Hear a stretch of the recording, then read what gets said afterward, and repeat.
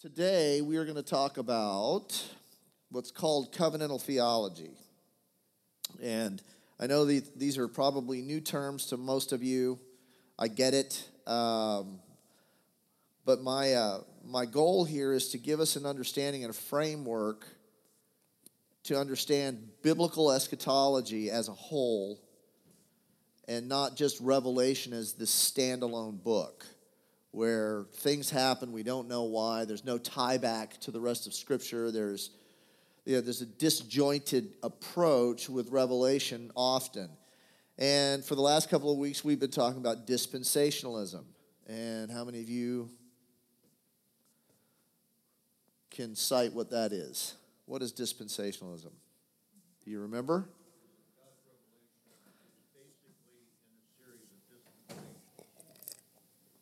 Yeah, and what is a dispensation? It's a period of time, an economy, a representation of a specific section of time that really has different effects. Yeah, so it's a dispensation in dispensational theology, or the dispensational hermeneutic, is a time period in which God does a specific thing with regards to salvation. Right? So and there's 7 of them, according to the guy who came up with, really codified the theology. And then we know in most evangelical circles that most evangelicals in evangelical circles can name 3 of them and actually break it down into 3. And those 3 are covenant of law, or old dispensation, dispensational law, the dispensation of grace, and then the eschaton, or the millennium. All right? So the reason that we took the time to go over dispensationalism the way that we did is because most of us in America and in the West have a dispensational concept of understanding eschatological events or prophetic events as they are woven through the Scriptures. So, with that said, I was going to do a glossary of terms, but I didn't get to it, so sorry about that. I realized getting about halfway through it that I could either do 14 of these or 240, because there's a ton of specific language to the idea of eschatology, like eschaton and premillennialism and preterism and all of these different isms that they come up with, and it's hard to keep track of them unless you read a lot. And so I will try and do that for you guys later. Now, we talked about the hermeneutic. Anybody remember what hermeneutic means? Just simple. The framework by which you interpret Scripture. It's your understanding of the way Scripture is to be read. And there are various ones. I think that there are 4 predominantly. But I differ with most people who write hermeneutics, because the guys who, most textbooks will tell you that there's quite a few of them. But I think the ones that they list are subcategories.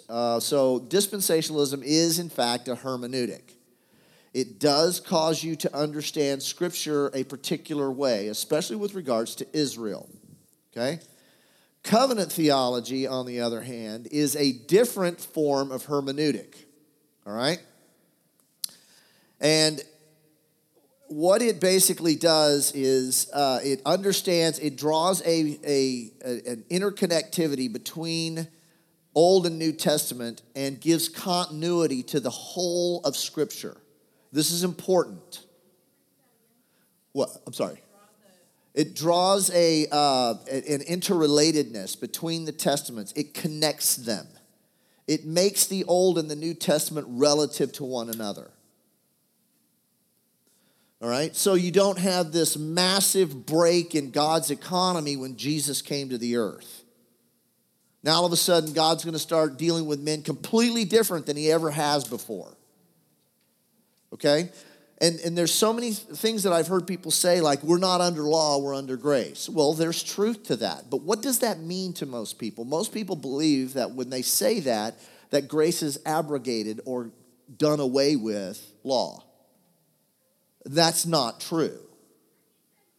And so by those kind of statements, we create a very, very significant gap between Old and New Testament, and we read them as separate things.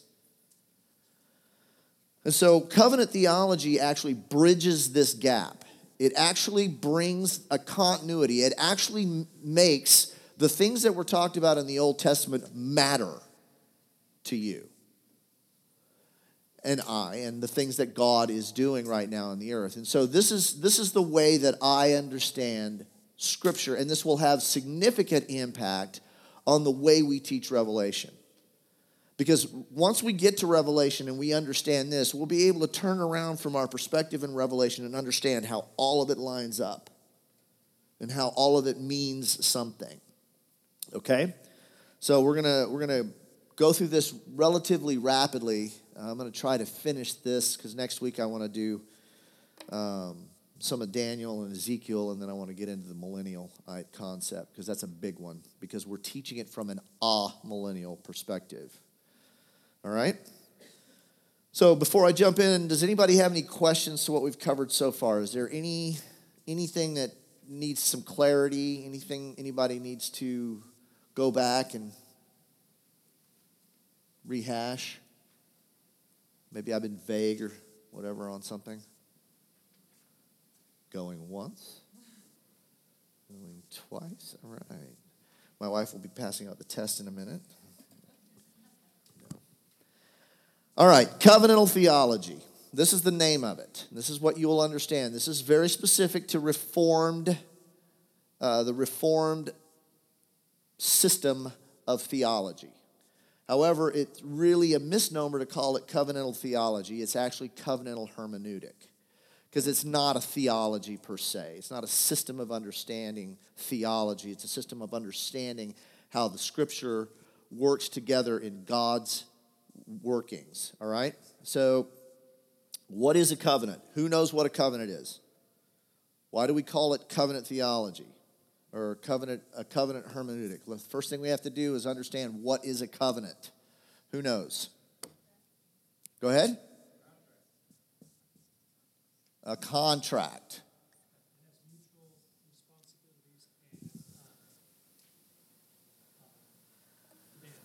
Okay. Mutual responsibilities and demands. Anything else? Yes. An unbreakable vow. Okay.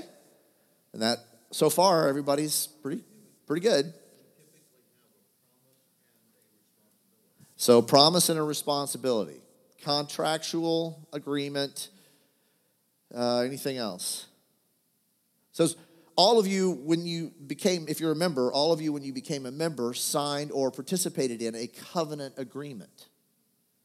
We are you and I, in covenant agreement, which means that I've covenanted with you. I've committed to your life. And there's a reciprocation back. All right? So, yes, Dan. So between a covenant and a contract, my understanding is that a covenant can't be voided by, like your part of a covenant can't be voided by the other party. Okay. It's like you're saying you're committed regardless of. And we see that in Scripture, especially in the Old Testament, where God set up a covenant with Israel. And he maintained that covenant even when Israel had fallen repeatedly. And Jeremiah is a really, really good book to read with regards to how God understands covenant and how he brought all of the things that happened to Israel because he maintained his covenant. He maintained his care and love for a wayward wife. On that point, though, didn't God remove his protection on Israel to let their enemies punish them for their... Yeah. So... all under covenant context, though. Yeah, but it's not like God totally ignored the punishment due them because of their failure to live up to by their end of the covenant. But the justice of God is specific to the covenant if you read Deuteronomy. If you don't, X, Y, and Z. And so it's still part of the covenant. And one of the things that we have to understand when we're talking about biblical covenant is there's two aspects to every biblical covenant: grace and justice. Both of those work together. You cannot have a covenant biblically that does not have both. Okay? Grace and justice. Now, when Jesus brought in the new covenant, there was grace and justice included. Yes? Where's the justice? The wrath of God on Jesus on the cross. That's the justice. All right? So there's always grace and justice and righteousness. And we need to understand that in anything all of God does all that God does. So God's just not this lovey God that, winks at sin. There's justice engaged there. Right? So if you overspend your checkbook, guess what? The bank's going to call you. Because there's two sides. Yeah, as long as you got money in there, as long as you're putting money in there, you can write checks and the bank's happy to honor them. That's their covenant with you. But when you run out of money, checks are no longer honored. So just kind of along those lines. Covenant. O. Palmer Robertson's phrase is this: a covenant is a bond in blood sovereignly administered. A covenant is a bond in blood sovereignly administered. Okay, now it's not exclusive, but I do like the terminology. It is a bond in blood sovereignly administered. And it's always from the authoritative party where biblical covenants come from. By God. Yeah. I'm sorry? Who said what? Oh, Robert Palmer. All right? Covenants are typically characterized by a visible sign and seal. Remember Abraham? And the burning altar and the animals that were split in two, and then the torch passed through it and the altar passed through it. Visible signs. Okay? Covenants are typically characterized by a visible sign and seal which serve to remind, you want to use that term, God of his promises. Another one of those is say it again, rainbow. There you go. Of his promises to those whom he has entered into covenant with. Some examples of these are the rainbows we've just said, circumcision to Abraham, baptism, and the Lord's Supper given to believers after the coming of Christ. So these are all signs of covenant relationship. The term covenant is a Latin term meaning a coming together. It presupposes two or more parties who come together to make a contract agreeing on promises, stipulation, privileges, and responsibilities. The preferred meaning in the Old Testament is bond. So in the Old Testament, the preferred meaning is a bond. Two parties have come together in a bond and agreed upon something. Often covenants were between two equal parties. This means that the covenant relationship was bilateral. The bond was usually sealed with both parties vowing, often by oath, that each having equal privileges and responsibilities would carry out their assigned roles. Because a covenant confirmed between two human parties was bilateral, some scholars have concluded that the covenant Yahweh established with human beings is also bilateral. However, this is not the case. It's not. God initiated. He determined the elements. He confirmed his covenant, and he confirmed his own covenant with humanity. It is unilateral. God's covenants are unilateral. Let's think of one that's unilateral. That's really simple, that a lot of people don't understand as being a covenant. Starts with the letter E. Election. Election is a covenant. It's a unilateral covenant agreement. I will choose for my son a bride. And we know that his calling is effectual, right? So he brings us into that covenant. And we're going to talk about where the origination of that covenant. But election is a covenant, as I understand it. Okay? Everybody good so far? All right. Covenant theology, however, distinguishes the Reformed view of Scripture from other Protestant outlooks by emphasizing that divine contracts unify the teachings of the entire Bible. Now, remember when we talked about dispensationalism, what were some of the things that dispensationalism, by its defined purpose, by its definition, what does it create? Remember we said that there were 4 things that dispensationalism actually creates a differentiation between. We don't remember them all, but Israel and the church, right? Law and grace, okay? Rapture and the second coming. So in all of these things, we have a significant breaking in the continuity of Scripture. We've talked about that already. What covenant theology or the covenant hermeneutic does is it actually brings them together so that the Old and the New Testament actually do this. From Genesis, God starts his program like this, and it does this. It gets bigger, okay? It becomes more inclusive. It widens. It becomes global. Remember in Abraham, I will bless you, so I'll make a nation. That's a type and a shadow of the inclusion of the church later on. So instead of understanding Scripture like this, old, break, Israel, drop out, new, church, rapture, millennial, Israel. This is really choppy, right?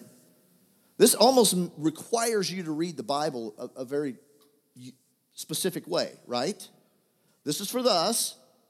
This is for the church, the New Testament. This is not. This is for Israel. They have a different dispensation than we do. And so you will hear a lot of times people say, well, I'm a New Testament Christian. Okay, well, you are, but you're also a biblical Christian because all of it matters. And a covenant theology gets us to understand this. And when we talk about eschatology, because eschatology is woven throughout the entirety of the Bible, this is going to matter. Mike? We got... Thanks. I just want to say real quickly, so that means that, importantly, that the church is found in the Old Testament. Yes, I believe that. Now, you'll hear a lot of people say that the church was born on Pentecost. You'll hear that, you'll read that in a lot of theology books. But I think that may be true, and I'm not going to get into splitting hairs, but the church is foreshadowed in the Old Testament. Okay? It is pictured and intended. It is in God's plan from the very inception, from Genesis 3:5 on. The church is pictured and foreshadowed. Okay? So you will hear people say, oh, the church didn't happen until the New Testament. That's maybe true, but there's all kinds of pictures of it in the Old Testament. It is foreshadowed, and a lot of people, especially that hold to a covenant theology, will go back and say, this is the church. This was the church. This is where you can see it. This is how it looked. So,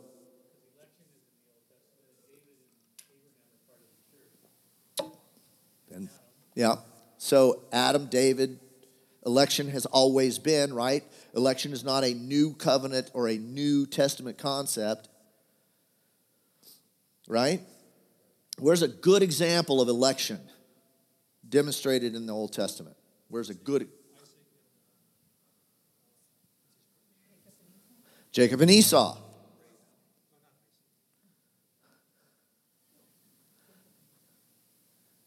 Is that what you were trying? No, Isaac is half-brother.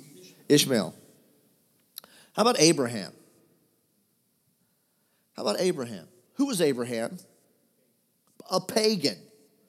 Was he a Jew? No.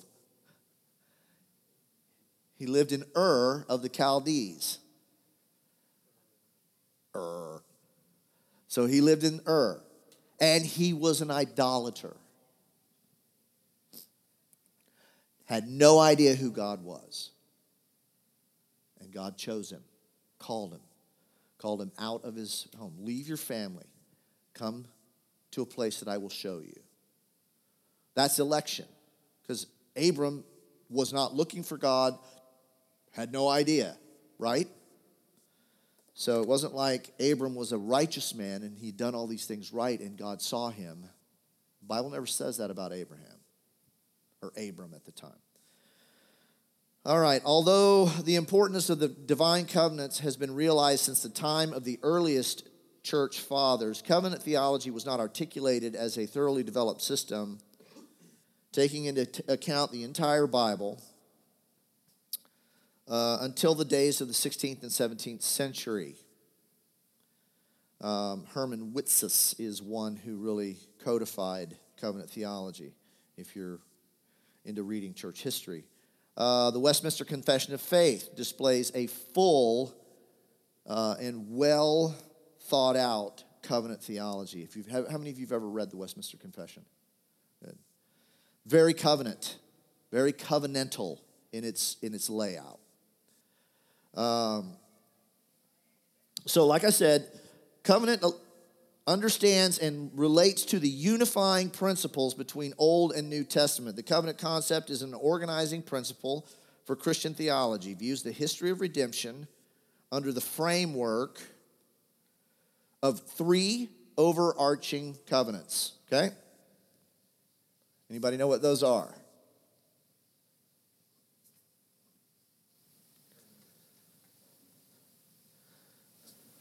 So dispensation has 7 separate dispensations. Covenant theology has 3 specific covenants. Anybody know what they are? Adam, Noah, and I'm not sure what the next one was. Adam is one of them. I'm sorry? Okay. And Christ. Okay. The first one, I'm not going to tell you if you're right or wrong. But the way that most of you just answered the question is the way that we understand what I would call sub-covenants. All that point to the fulfillment of God's higher and overarching covenants. Okay? The first one of these is called the covenant of redemption. This doesn't work very well.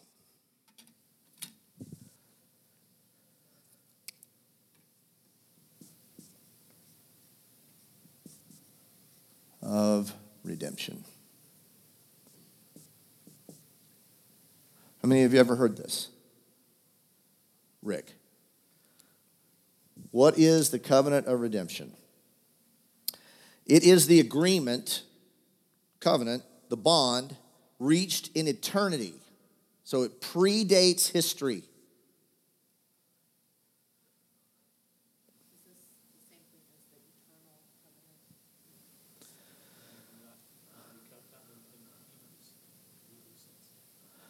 Yeah, I don't know that term, I'm afraid. So I don't know the eternal covenant.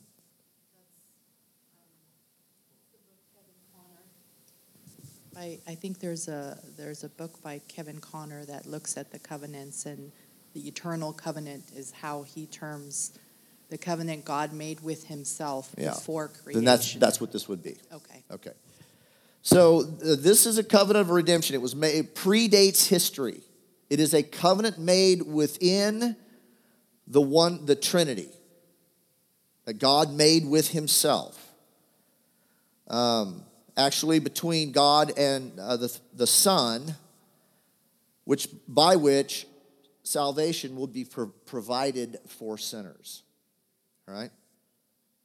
Said differently, the Father promises to give a people to the Son as an inheritance, and the Son undertakes to redeem them. Okay? So this is the first and most important of the three covenants. Why is this the most important? Because everything else comes out of that. This is the mitigating covenant. This is the covenant that sets the standards for the other two. God, within the Godhead, between Christ, or between the Son and the Father covenanted with the Son to give him a bride, and the Son covenanted with the Father to redeem that bride. Go ahead. Yeah, I'm sorry. I was going to say, can you give a biblical reference for that? I can think of one. Okay, go ahead. Ephesians, foreordained before the foundation of the world. Okay, so yeah. To be really honest with you, what Rick just said is one of the rubs against covenant theology, because a lot of people say that word is never used. No, it's not. In context prior to eternity. So it's one of the things that dispensationalists will say covenant theology is bogus not bogus, but it has problems because there's nothing in Scripture that says that this actually happened. However, there's inference, okay? It's not explicit, it's implicit. There is inference that God covenanted with himself within the Trinity to redeem sinners. The Father said to the Son, I will give you a bride. The Son said, I will redeem that bride. Okay? So that presupposes a fall. That presupposes all of the things that we see going on around us right now. Dan. So if it's something that's been in place for eternity, they didn't ever necessarily make it. It's just that's. Oh, now you're talking about timelessness. Oh, well, we could talk about that for a while. So in terms of, you say there's not in Scripture referring to this happening at some point, but it talks about that it exists. It's like it's a covenant that exists within the Trinity, but because he's eternal. Right. So he never had to sit make down the and covenant. convene. It's just part of who he is, right? That's true. That is true. However, if you're ever interested, I'll give you a couple of names. There's a couple of books. There's one out by Helm called The Eternal God. There's another one out by T.F. Torrance where he talks about what he calls God time. And so it's an interesting read because there was a time where God was not always creator, although you can call him an eternal creator. Because there was a time when God created. Right? Time as we know it. So there's all this back and forth. If you want to get into philosophical stuff, it's fun to do. Try to consider what it would be like to be eternal and have what's called the eternal now, where everything is actually now for God. Your 15 minutes ago is now for God. You 2 hours from now is now for God, because he's already there. Right? So you start getting into some kind of, So when we think about this, Dan has a good point. So when we think about the covenant of redemption, we always think about, this little circle table, and the three members of the Trinity kind of sit down and hash out how they're going to work this out. Well, that's not really a very good picture to form, because what he said is true. This has been in the mind of God since God. Yes? Understood that is in the let us make man in our image, and then in the New Testament, we read that Christ was crucified before the foundations of the world was laid, and that to me is how I can keep that straight. Yeah, and that is actually a good scripture to verify this. Christ crucified before the foundations of the earth. So there had to be some kind of agreement that he would do this, right? So this brings us to an interesting perspective. And this is something that's always been helpful for me. When we talk about God having something purposed in his heart for eternity, if in fact he had redemption purposed in his heart for as long as there was God, right? When was there not God? Never. So if God, being eternal, has always purposed redemption, you have been elected and in his heart since as long as there's been God. That's pretty amazing. That is pretty amazing. So he didn't just up one day and go, oh, I think I'm going to make people. Yeah. Anybody know off the top of your head? Christ crucified from the foundations of the earth? I can look it up. Well, somebody look that up for me if they got Google handy. I can't remember off the top of my head. Yeah, I think so too, but as soon as I say it, it's going to be on the internet, so. I'd rather be right.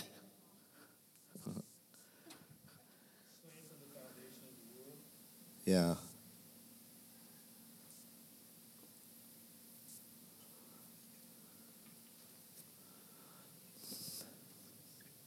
This is driving me crazy.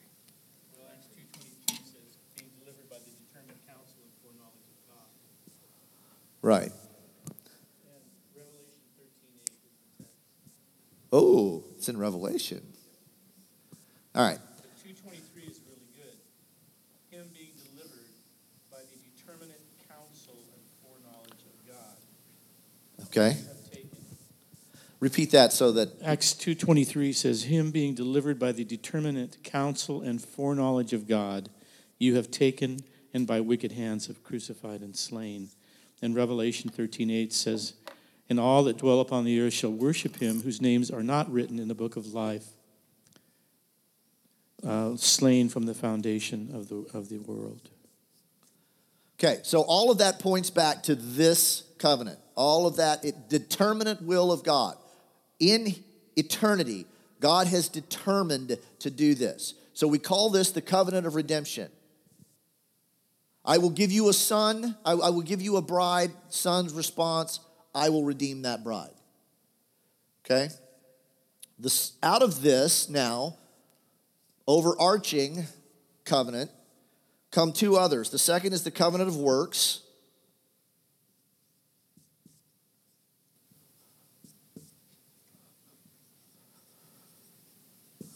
Okay, and this was who? Who was this covenant made with?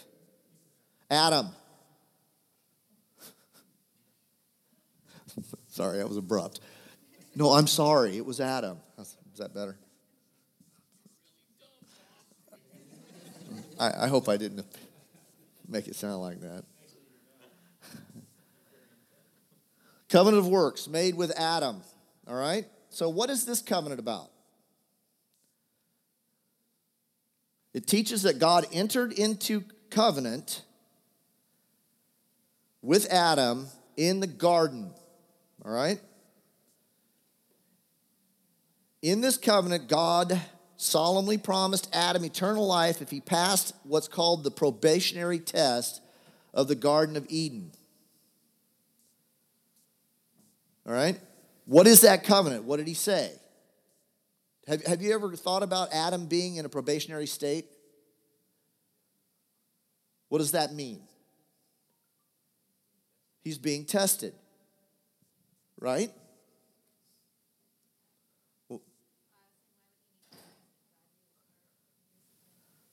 Why would God need to die? Why not he just, why doesn't he just make it perfect people? There's something in redemption, and this is what, now we're jumping into mysteries of God. Okay? Mystery, listen to this. This is an important thing. Mystery is not a problem to figure out. Mystery is something to be worshiped and reveled in. Okay?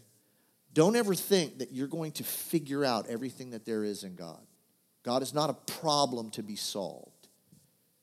He is a wonder to be worshiped. And we have to keep mystery in our theology as a central focus. Why did God do this? Because there's something in redemption by which God is revealed that he is not revealed in any other way. I don't know what that is. He has not shared that with us, but God is a redeeming God. And he has shown himself to be that. Why does he want to be that way? I don't know. Okay? So that's the best answer I can give you. In the garden, did God know Adam would fall? Yes. Did he set the stage for Adam to fall? Yes. Why? Because he had a plan and a purpose that he wanted to bring out in order to reveal who he was and who he still is. Something having to do with redemption. Now, why does he do it that way? I don't know. He didn't sit me down one day and say, well, I'm going to do this, and he just, because it's the mystery and the unfathomable concept of this God that we serve. I don't know the answer. But he worked a covenant of works out with a man in the garden. And he did, what were the stipulations of that covenant? Out of all, we always put a negative spin on that. Let's put a positive spin. Out of all the trees in the garden, you may eat freely. Every one of them. They're for your enjoyment, except that one. And I just have in my mind's eye that while God is pointing out the tree, they're kind of moving over to it.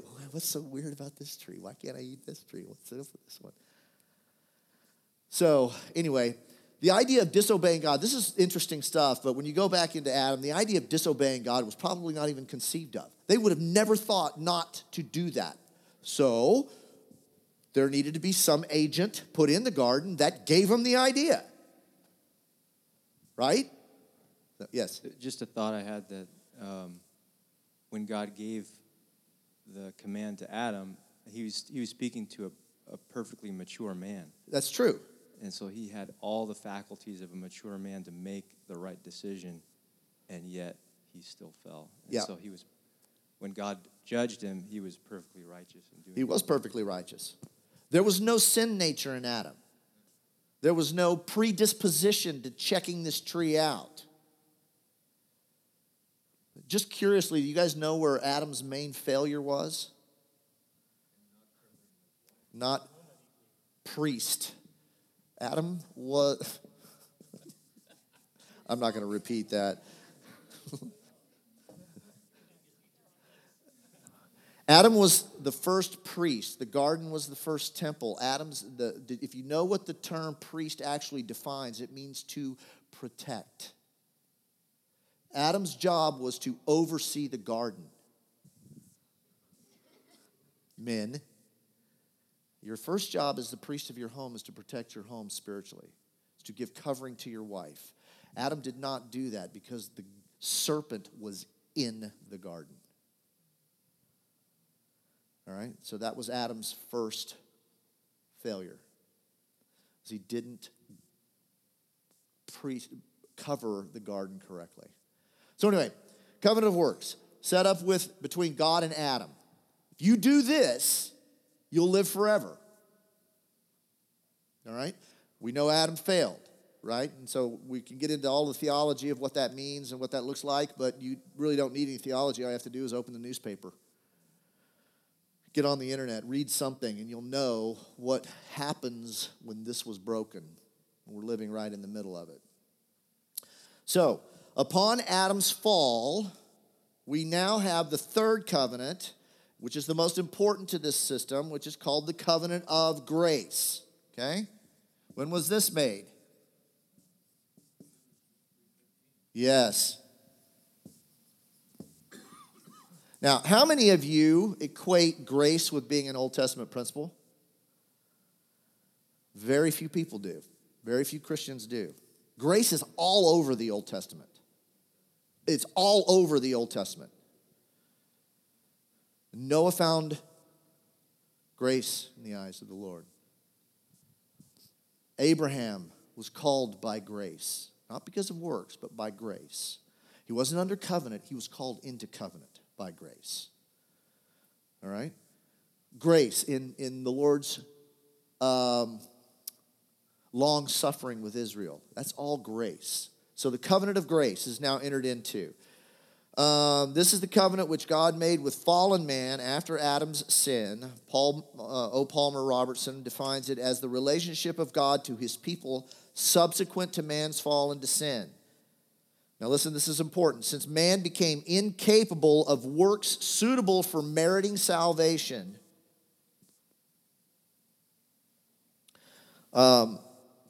this period has been understood as being controlled primarily by the grace of God.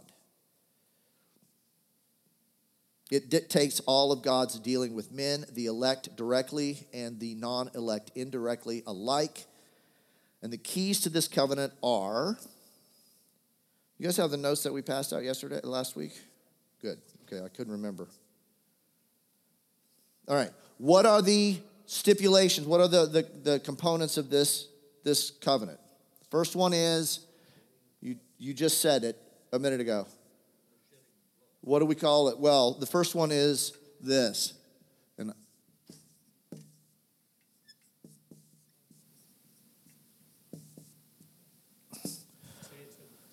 Proto-evangelium, or the proto-evangelium, depending on who you read, is the first gospel. And you will have a son. I will put enmity between you. Isn't it interesting? Who was the one that initiated the enmity? But God did. I will put enmity between you and the woman. The serpent saying this to the serpent. And his seed will crush your head, and you'll bruise his heel. That's the beginning of it. God promised to send the seed of the woman who would defeat the serpent. That's the first promise. Okay? The second one is this champion, or the son to whom the bride was promised, would come to fulfill the broken covenant of works as a federal representative. How many of you know what federal representative is? It's a legal term. And it's big in Reformed theology. It's the way that I understand things. How can we say that all are in Adam, therefore all have sinned? How can we say that? Did you sin like Adam sinned? That's true. Adam is what's called a federal head. And so is the last Adam. So a lot of people have a big hang up. They're like, well, I never sinned like Adam did. No, but you never walked the face of the earth like Christ did either, but you're in Christ, who's now your federal head. Right? So it's a legal term. Because Adam sinned and all men now have a marred image. Sin doesn't just pollute the external. Sin pollutes the very fabric of everything. That's why God is going to destroy this creation and create a new one. Because evil is so interwoven into the very fabric of this creation. And it is the same way with each one of us. Sin is so interwoven into the very being, even at the cellular level. Why do you get old? Why does your hair fall out? Why do you atrophy? Why do you get sick? Because sin and the fall is so interconnected with who you are. Right? That God has to completely redo. That's why when there's a born again, that's why that expression is used. You are a new creation. Okay? So, in brief, the covenant theology teaches that God has established two great covenants with mankind. The covenant within the Godhead to deal with how, and the covenant within the Godhead that deals with how these other two work. So I missed a spot. So the second one is that the Son would come and redeem. Well, let's do it this way. Crush the serpent. Okay? Yeah.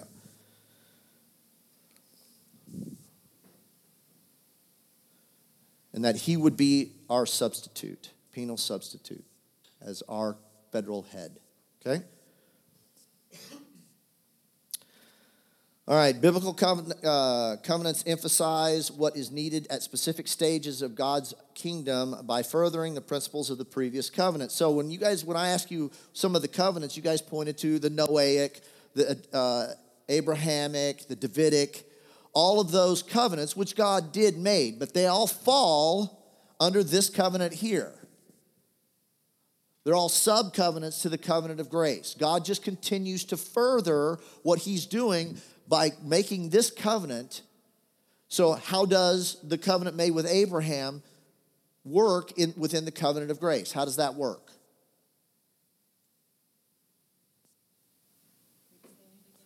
So how does the covenant made with Abraham fall under the overarching covenant of grace? How is it a sub-covenant within the confines of the covenant of grace? Anybody, can you think about that?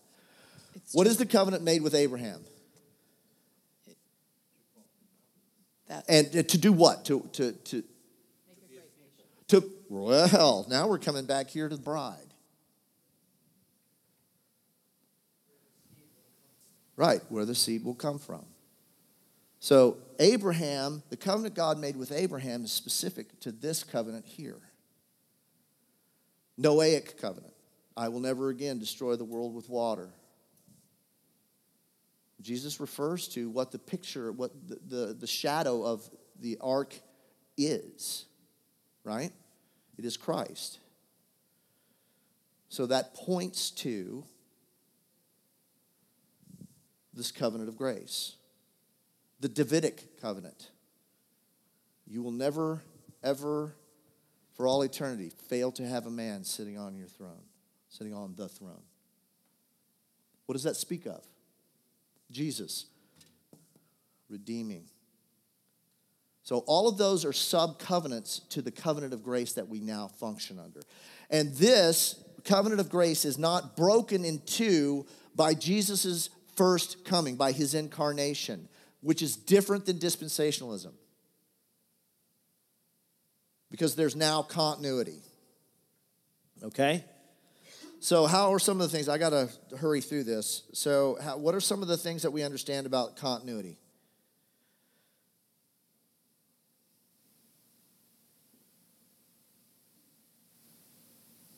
Well, let me say this, because I really think this is important. Covenant theology also is essential to rightly understanding the centrality of Christ to the eternal eschatological redemptive plan of Christ. Okay? So where did eschatology begin? Where did the beginning of the end start? The fall. The proto-evangelium. The very first statement. You will have a child, and you will crush the serpent's head. That is the story of the end from the beginning. And we have to read the Bible with regards to that being an unfolding picture throughout. And because that promise has to do with our Redeemer, we have to find Christ in the whole of the Scriptures as being the central theme. Not Israel, not the church, but the Son of God.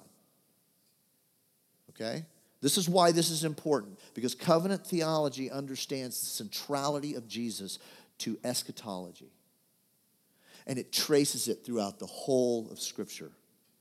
It doesn't break it into dispensations. The study of the end things. It's called, eschatology means last word. Okay? All right.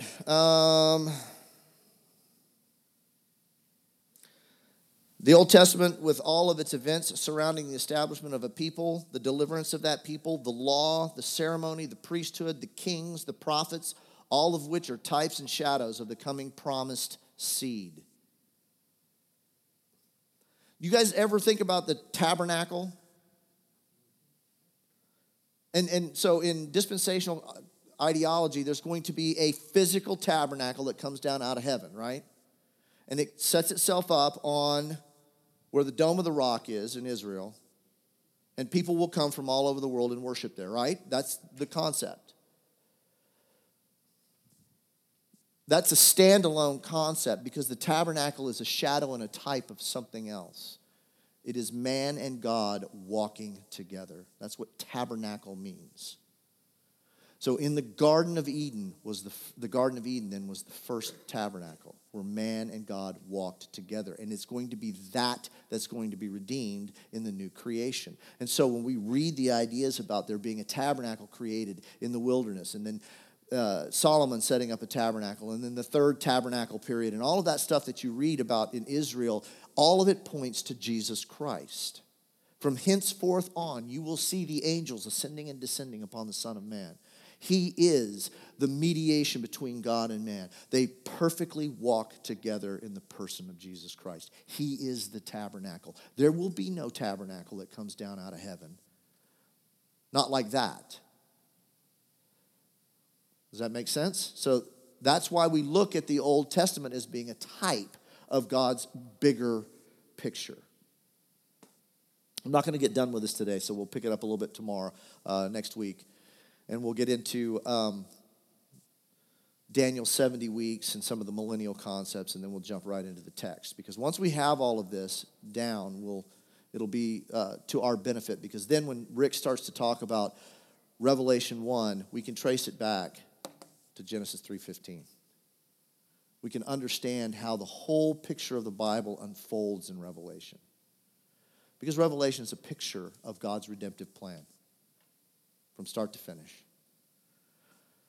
All right? It's not to be relegated to the end times because it is, in fact, a story and a picture of this. Okay? All right, we're going to stop, and we'll pick this up next week. Father, we're grateful for your unfolding plan of redemption, the covenants that you've made, the initiation that you have embarked on by which you will call to yourself a people. From the foundations of the earth, you have chosen us and covenanted with us through election and put your seal and your finger on each one of us and called us into relationship with yourself. In Jesus' name, amen.